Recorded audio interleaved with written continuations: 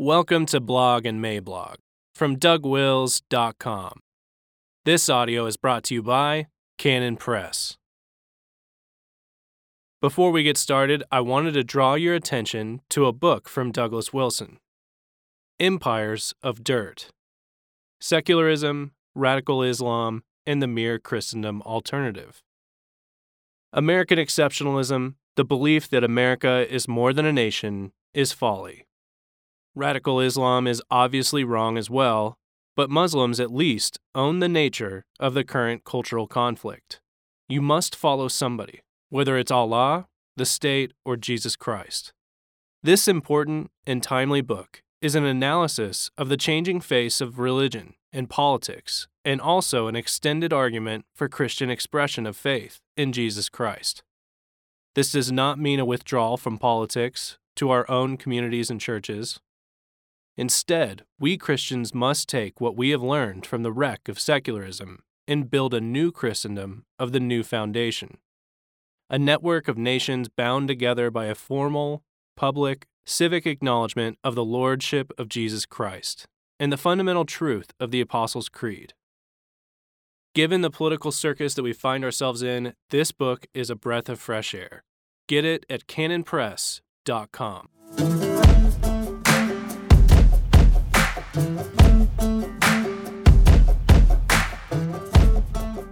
Hot Gospel for Heated Times, June 10th, 2020. Introduction.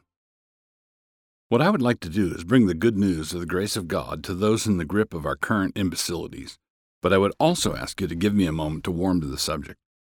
What we have been seeing in our American streets over the last few weeks is an intersectional mashup.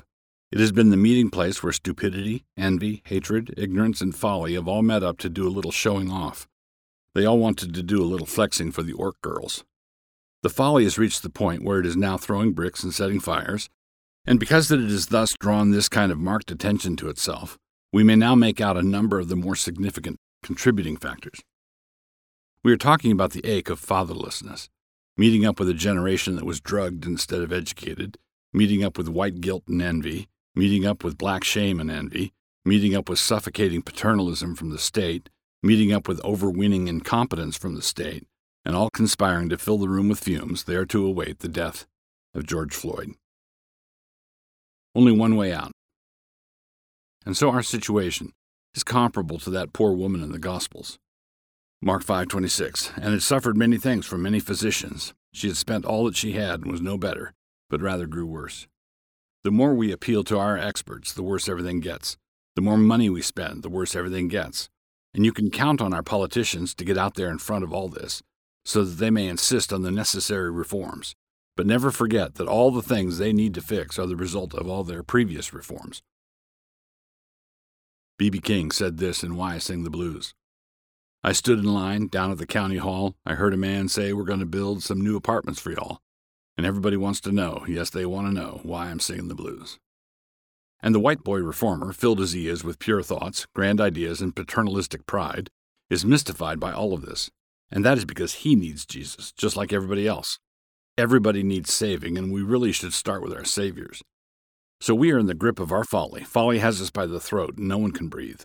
Now a fool can be saved from his folly, about which more in a minute, but a fool cannot evolve out of his folly. Nothing will serve but a new man. Proverbs 27:22 says, though you grind a fool in a mortar with a pestle along with crushed grain, yet his foolishness will not depart from him. When God deals in ironies. I know that you are a black activist and a hard left radical, and so you never read this blog. The only reason you are reading it now is because you are obliquely acquainted with some sob-sister evangelical, one of those reconciliation mongers who shared it with you so that he might score some righteousness points by empathizing together with you and grieving with you over the fact that there are still people like me out there. That's why he gave it to you. But the reason God arranged for all of this is that he wanted you to hear the straight gospel from an admirer of Stonewall Jackson so that you could repent of your sins, which are many, and trust in Christ who will forgive them all. This is so that when you die, you might go to heaven and there join with the innumerable multitude as they surround the throne in a praising throng, and there God will arrange for you to be shoulder to shoulder with Robert E. Lee. That's why all this is happening. God loves irony. There are those who would say that someone with my politics can't really have the best interests of his black enemies in view, to which I would say, watch. And they would say someone with my view of the reconciliation industry can't really love the sob sisters, to which I would say, watch. What that gospel is. Before naming the sins that must be repented, I want to be clear about the content of the only message that can extricate anyone from any of these sins. Jesus Christ, who was almost certainly a different color from you, died on the cross in accordance with the will of his Father, who is no color at all. Christ died on the cross so that I and numerous others might be given a commission to proclaim it to you, telling you what it means. It means that we are authorized to make you an offer. If you repent of your sins and believe in the one who is stretched out on that gibbet, he will forgive you for every last one of those sins. God took the sins of all of his people, the sins that he hates so much, and which unbelieving reformers pretend to hate so much, placed them on the shoulders of his Son, and there poured out his wrath on all of them. This means that when Jesus died, those sins died with him. This means that anyone can turn to him and be forgiven.